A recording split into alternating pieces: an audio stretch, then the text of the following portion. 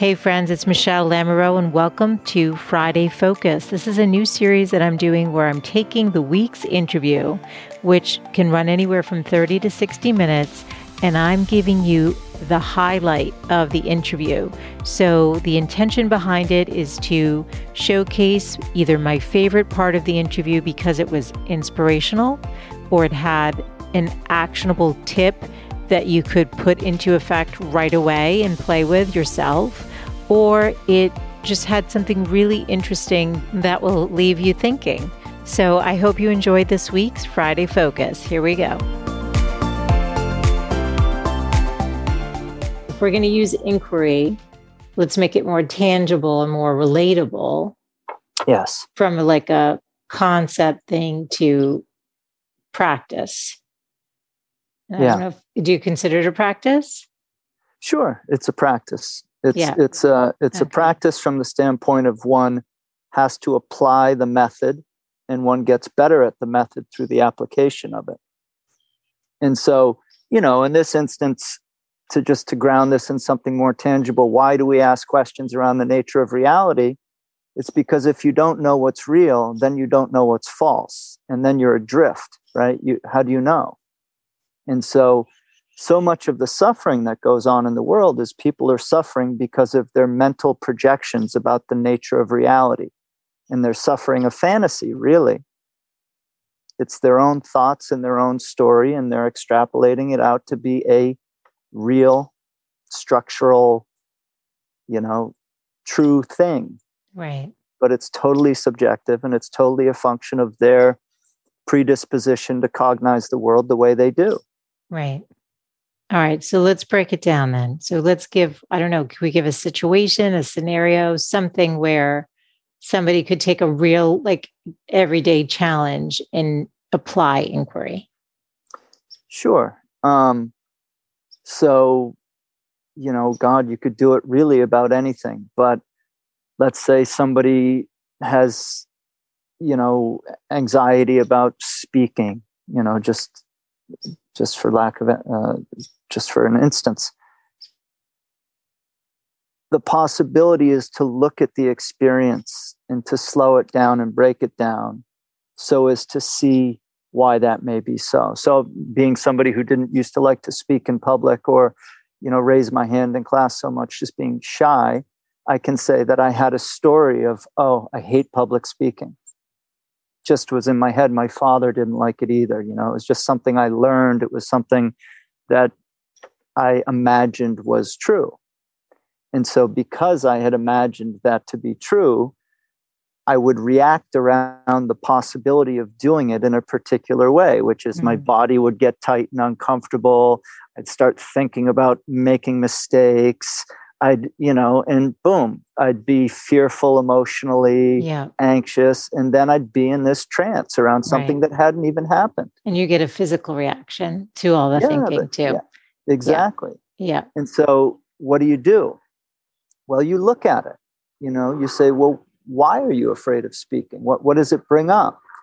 If you are willing to feel into the experience of what it is and to notice, okay, well, yeah, when I think I've got to give a public speech, my shoulders get tight, my stomach tightens up.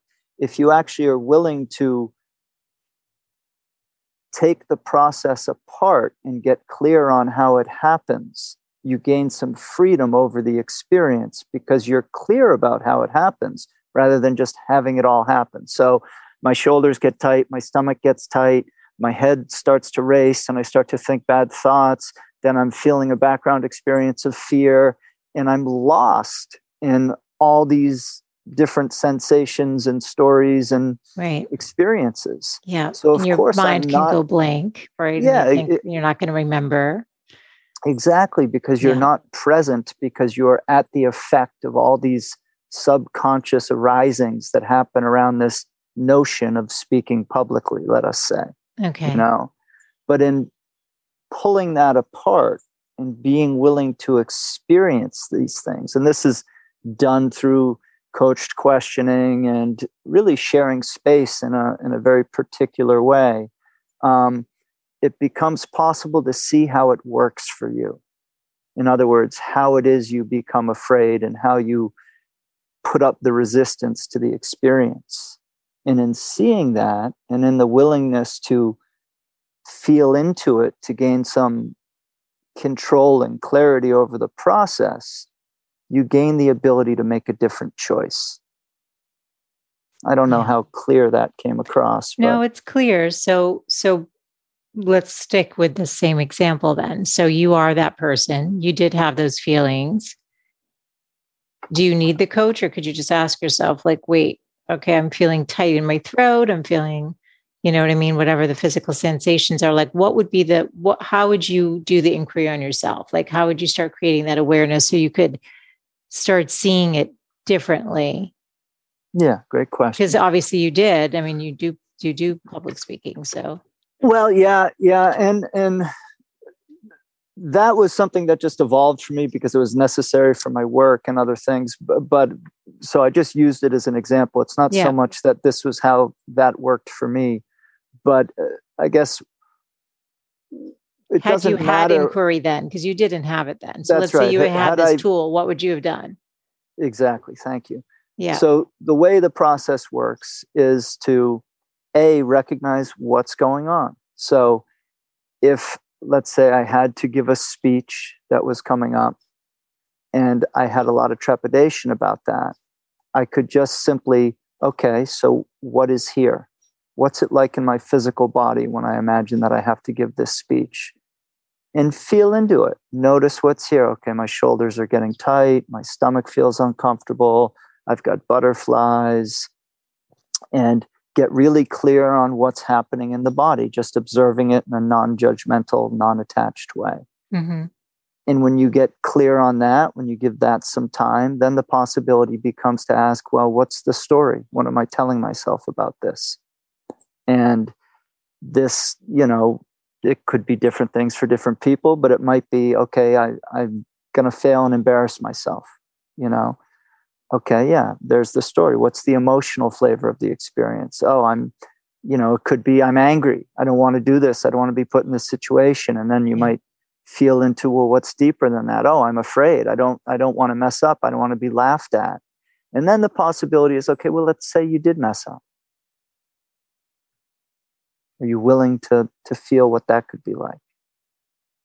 And so in the willingness to bear it, the loadedness that the imagination gives on the situation is dissipated. Yeah. And it's like, it's not the end of the world, even if you make a mistake.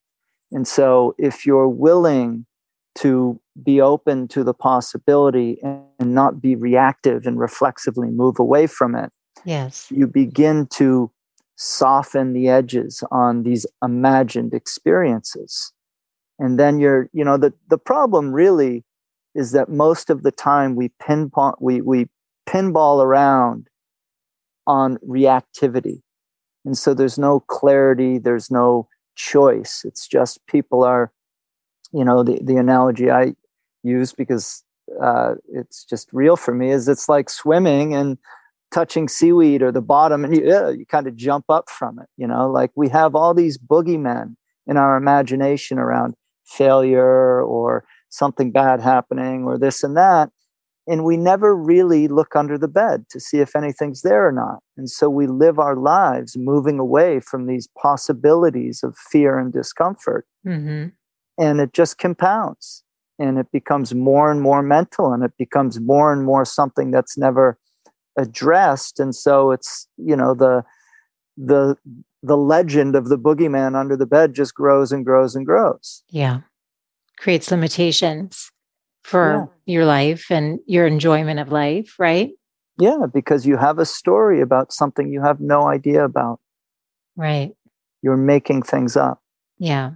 And this is what's happening so often is people are making things up in their head and they don't know what's real. And so they're moved about by these imagined stories. And look, the real-time ramifications of this are all around us in the world we're living in. Yeah.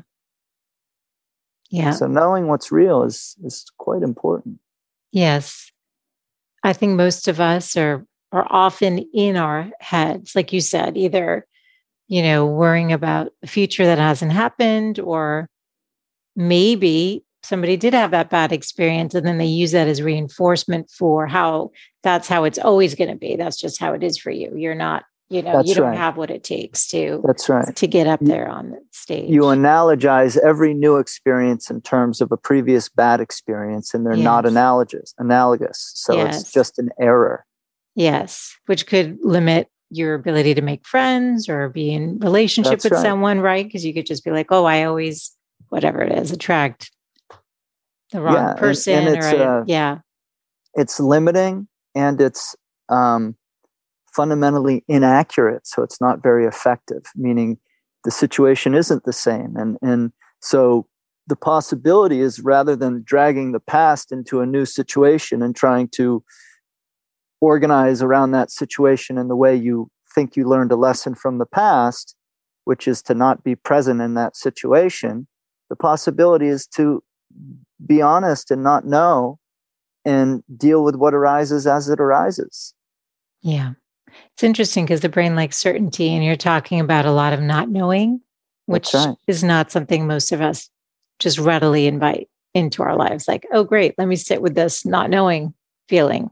That's right. Maybe that's where a coach is helpful.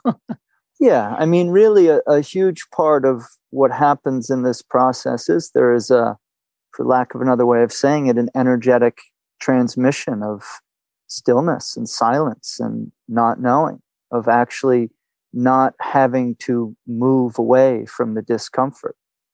And so this is what's rare, because we're all so conditioned to move away from the discomfort and try to act like somebody who knows something, because that's the currency in the larger social world. Yeah.